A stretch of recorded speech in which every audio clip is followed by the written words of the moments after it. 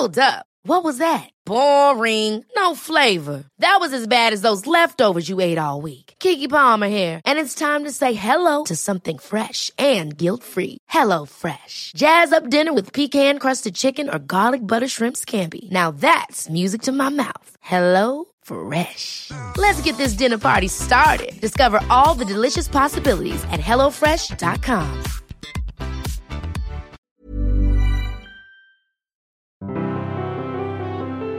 Welcome to The Broad Experience, the show about women, the workplace and success. I'm Ashley Milne-Tyte.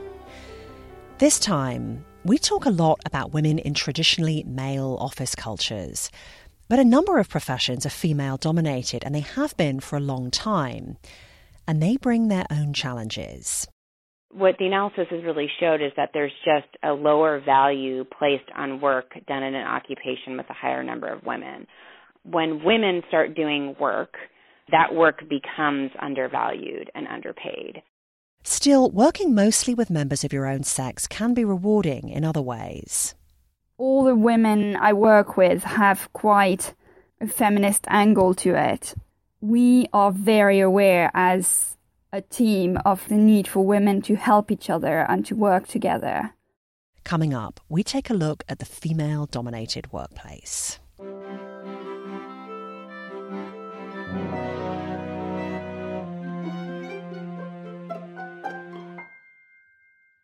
I spoke to 3 guests for today's show. One is a sociologist, 2 are listeners on different continents.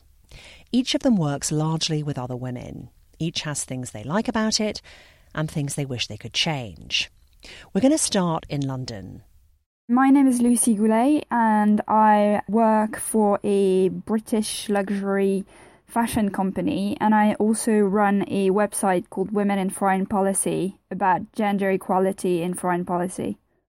Lucy was born and raised in France. She came to London to go to university and she's been there ever since.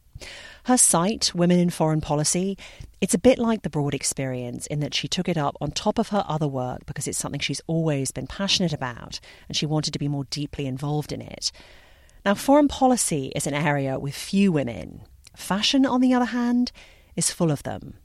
And fashion marketing has been Lucy's day job for 6 years. She doesn't feel comfortable telling tales about her firm, but she points out something that's common in female-dominated workplaces. You won't find many women in the top jobs. I think it can be frustrating sometimes as women to see that a lot of the decision-making process still sits with men. There's a couple of examples in fashion without, speaking directly to my companies. I don't know if you've seen the September issue, which is that documentary about Vogue in the US, where, clearly Anna Wintour is a really powerful force in fashion. And then when you watch the September issue, you realize that actually, ultimately, she answers to the powers that be at Condé Nast. And you see her go into a room and all the people in that room are men. So I think it's quite a recurrent thing in fashion. And in plenty of other professions as well. We'll get to the why a little later. Lucy says one aggravating thing about working in her industry is other people's attitudes. You talked about fashion being a field that isn't taken particularly seriously in general. Yeah, I think, if you go to people, like, for instance, as I said at the start, I do a lot in foreign policy. And at the beginning, when I mentioned to people that I worked in luxury fashion, they used to find it very amusing, to just think it was a bit of a fad or something not very serious. Whereas working in marketing and like all those things we do, you've got big stakes involved, whether in terms of money, for instance. It's a really huge company. But I think because it has to do with clothes and people still have this thinking that you can't be serious and be interested in clothes. I mean, there was that whole debate earlier this year or last year. I think you had articles which actually questioned whether you could be a smart woman and be interested in clothes, or that was the sort of gist of it. And even though it's 2016 and you would hope that we've moved away from this, I don't think we have. There's been a lot written about British Prime Minister Theresa May and her love of high fashion, and she is one serious woman. If she can't change that perception, I don't know who can. Now, maybe you're someone who's had a bad experience working with other women. It happens. It's a stereotype about women that they're nastily competitive at work, undermining each other. We've talked about this on the show before, but of course that's not the whole story. I've had brilliant experiences working with and for other women, and I've had bad ones. It's your whole career, really, that you've been working in this female-dominated arena. So maybe you can't necessarily compare it to working with lots of men. But what does it feel like working with predominantly women? Do you like it? Are there things that you love about it? I like it because I think that all the women I work with have quite a feminist angle to it. For instance, I read Feminist Fight Club. Feminist Fight Club is a new book by journalist Jessica Bennett. And I turned up to the office with it and I posted quite a few quotes from it on Instagram. And some of my colleagues have now borrowed it and quite a few of them have read it. And I think that we are very aware as a team of like the need for women to help each other and to work together. So I really enjoy that. I know that, I've heard some women saying that women are the worst to work with because they're really bitchy and undermining towards each other. But I haven't experienced this in a gender way. I think that you have people who are undermining and bitchy to each other. And, when they are, I don't think it's because of their gender. I just think it's because of their personality. She's found her female workplace to be very supportive, but she says structural problems remain. Fashion as a whole is not the best paying industry, and I think part of it has to do with the fact that obviously it's very in demand, and there's always that thing that if there's 20 people applying for every job, there's less of an incentive to pay people incredibly well. Although not that I can complain about my salary, but I think that as a whole, fashion tends to pay less than other industries. And for me, it goes back to the fact that it's not taken that seriously because it's a women-dominated field. I wanted to talk about all this with someone who knows the research. Marianne Cooper is a sociologist. She's based at the Clayman Institute for Gender Research at Stanford University. She's also the author of a book about inequality in the US called Cut Adrift. First, I asked her about the positive stuff. What are the benefits when women work largely with other women? So when women work in units with more women, they report lower levels of things like gender discrimination and harassment, higher levels of what we would call group cohesiveness, enjoying interacting with other people and coworkers, considering them friends, and also expressing strong organizational commitment. So commitment to their jobs or their companies, and overall lower levels of disagreement and conflict. I was interested to hear that part about women being more committed to the job when they work with more women. I wondered why. It may be related to when there's more women working together, there's, perhaps more social interaction and often, friendships and things like that can, of course, when you're friends with the people you work with, you're more committed precisely because you're friends with them. And staying in a job for a long time can be a good thing, but sometimes you need to leave to get to the next stage of your career or to up your salary, and all those friendly relationships can hold you back. Next, Marianne got to the less good stuff, and one of the points Lucy raised. Even in these female-dominated occupations, men still are often overrepresented in leadership. And it's almost more glaring in those kinds of environments because the staff is largely female. So why does this happen?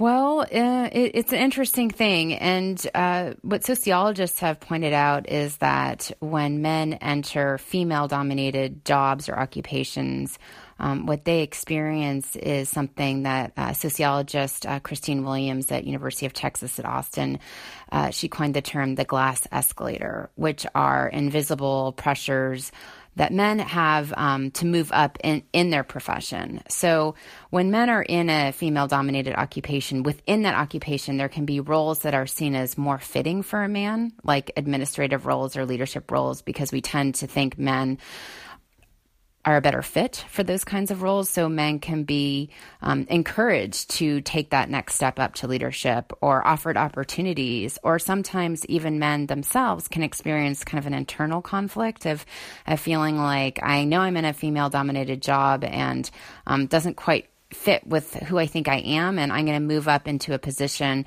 that is more culturally male. That's not explicitly the thought process that a lot of men have, but it just feels like the right move.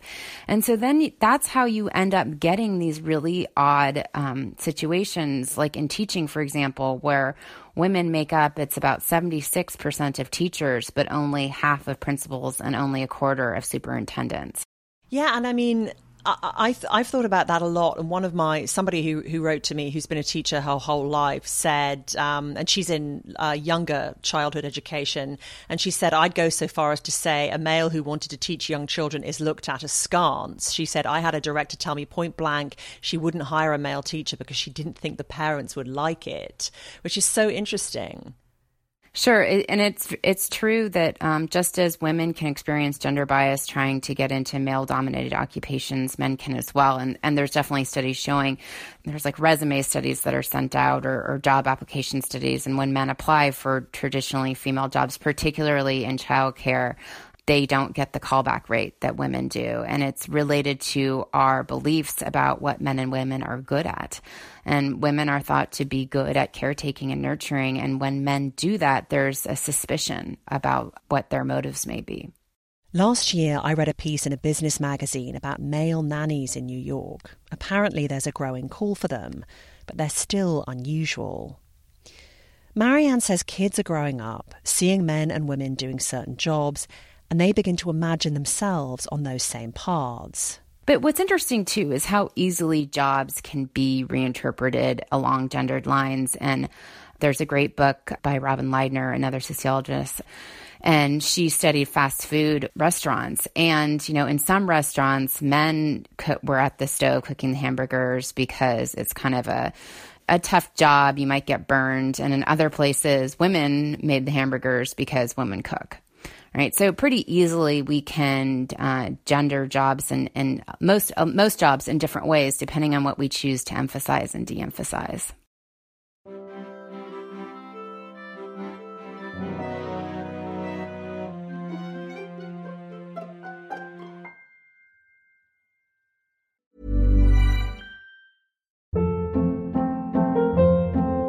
Hold up. What was that? Boring. No flavor. That was as bad as those leftovers you ate all week. Keke Palmer here. And it's time to say hello to something fresh and guilt-free. Hello Fresh. Jazz up dinner with pecan-crusted chicken or garlic butter shrimp scampi. Now that's music to my mouth. Hello Fresh. Let's get this dinner party started. Discover all the delicious possibilities at HelloFresh.com.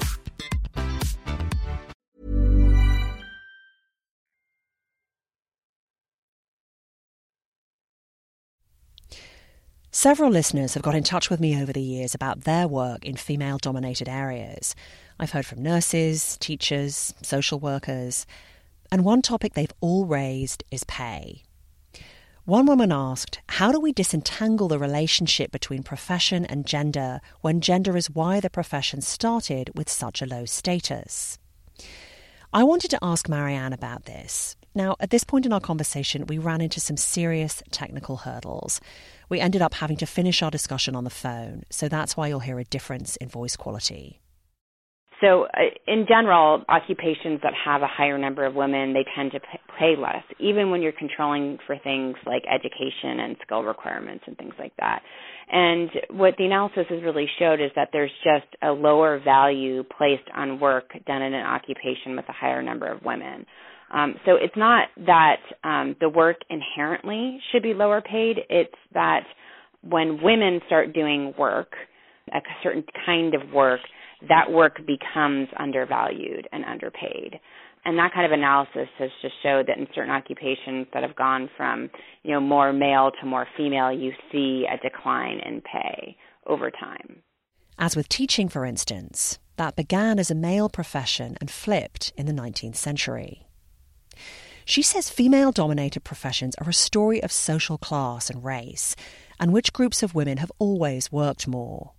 Women have always worked, and the fact that we don't have that as a cultural narrative just shows the larger beliefs that really women shouldn't be working and they should just be more taking care of families and other things. But women have always worked, and some groups have always needed to work for economic reasons. But typically, because of ideas about men being breadwinners and providing for their family, even when women are doing that work, they're not granted that same sort of belief that we should pay them a wage to support the family. And we see that today in the fatherhood bonus. Research has found that when evaluators are looking at a resume between a father and a man who's a non-father, very similar, they'll give the father a higher salary. And in contrast, when your evaluators are comparing resumes of a mom and a woman who doesn't have children, the mom is offered less salary. So these beliefs about who works, who contributes money to the family, and who provides, and those are still bound up with very traditional gender ideologies. But again, she says, it's amazing how quickly we can alter our thinking on this stuff. When we needed women to work in World War II, all of a sudden we had childcare and women could work in factories and all that kind of stuff. And then when men came home and needed jobs, we stopped thinking that. So the malleability is what is actually interesting, because it shows how fast we can really change these things when we want to. But perhaps when it comes to one area, caring for others, we're not so quick to change our ideas. Recently I heard from a woman who works in Silicon Valley, but she's not developing the latest app. She works in social services with young people at risk of dropping out of the education system. All her colleagues are women. She says software engineers get paid 3 times as much as she does, and she wonders why her work with other people is so much less valued. Care work in general is devalued. Caring for people, doing that work of feeding children and caring for the elderly and all of that, it's devalued work, and it's people who work in these jobs, they often are getting paid less than anybody else, even though it's the work that keeps our world and our society going. It's a big contradiction, and any job that seems to be related to caring, particularly for children, tends not to be valued and as much as other kinds of jobs, despite the fact that we know how important it is. So you have people working in preschool and daycare centers that are paid such low wages that even when they're working full-time, they're barely above poverty levels. So it's a value system, really. These professions that involve caring for another person in some way, they're associated with femaleness, with stuff women just do for free, because we're women, nurturers. Marianne says the only way she can see that lower pay changing, at least for some of these jobs, is if there were a shortage of workers compared to the number of people who need care. But she's not optimistic there'll be a revolution in how society sees these roles. Kayla Carden works at a university on the East Coast. She's a sexual violence prevention educator. She sees her role as very much a caring one. She's in her late 20s, and everywhere she's worked or studied has been female-dominated. My other major was community health, which was also primarily women. And definitely in women's studies, in my classes and in women's centers, it was really celebrated as being a female space, and it was empowering and viewed as something that was positive and beneficial, and spaces that were different from mixed gender spaces that new and exciting things could come out of. Now, though, in her current job, things are starting to feel different, and not in a good way as far as she's concerned. She says traditionally this area of sexual violence prevention has been full of women. It makes sense.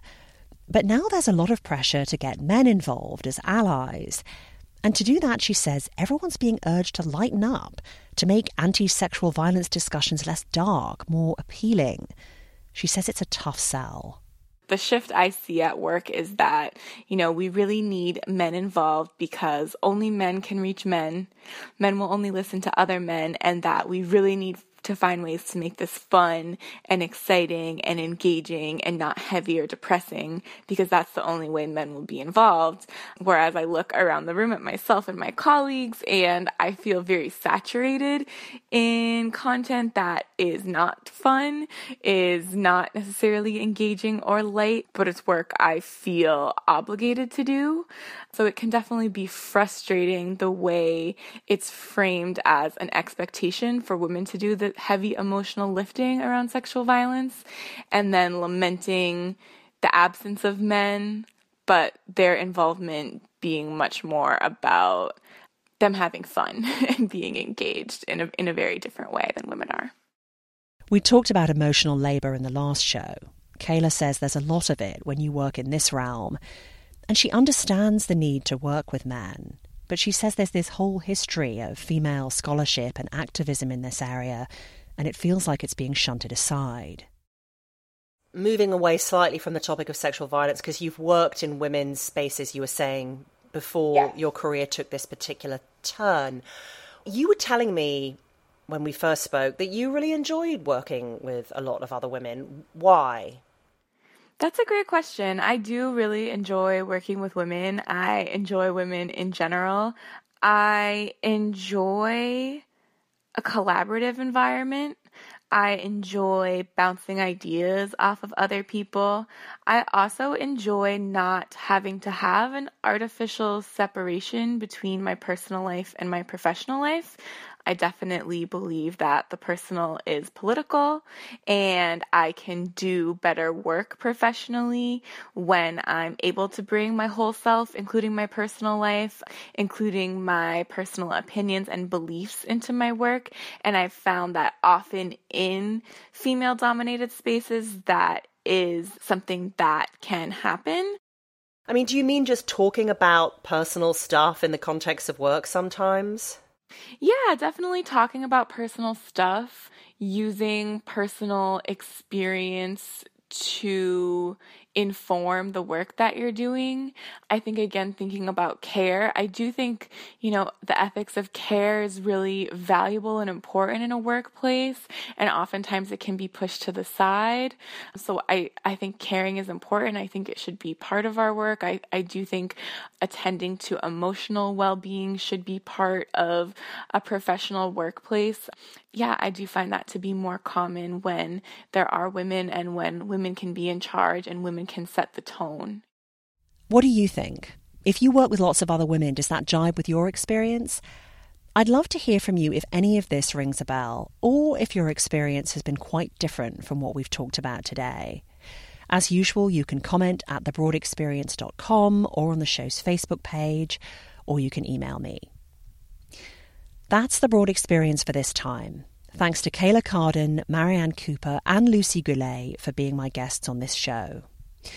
And a big thanks to all those of you who have supported the podcast with a donation this year, or maybe you give a monthly amount. I'm really grateful. I also love hearing from listeners. This is a one-woman show, and your support helps keep me going, mentally and otherwise. To donate, just go to the support tab at thebroadexperience.com. I'm Ashley Milne-Tyte. Thanks for listening. See you later in January.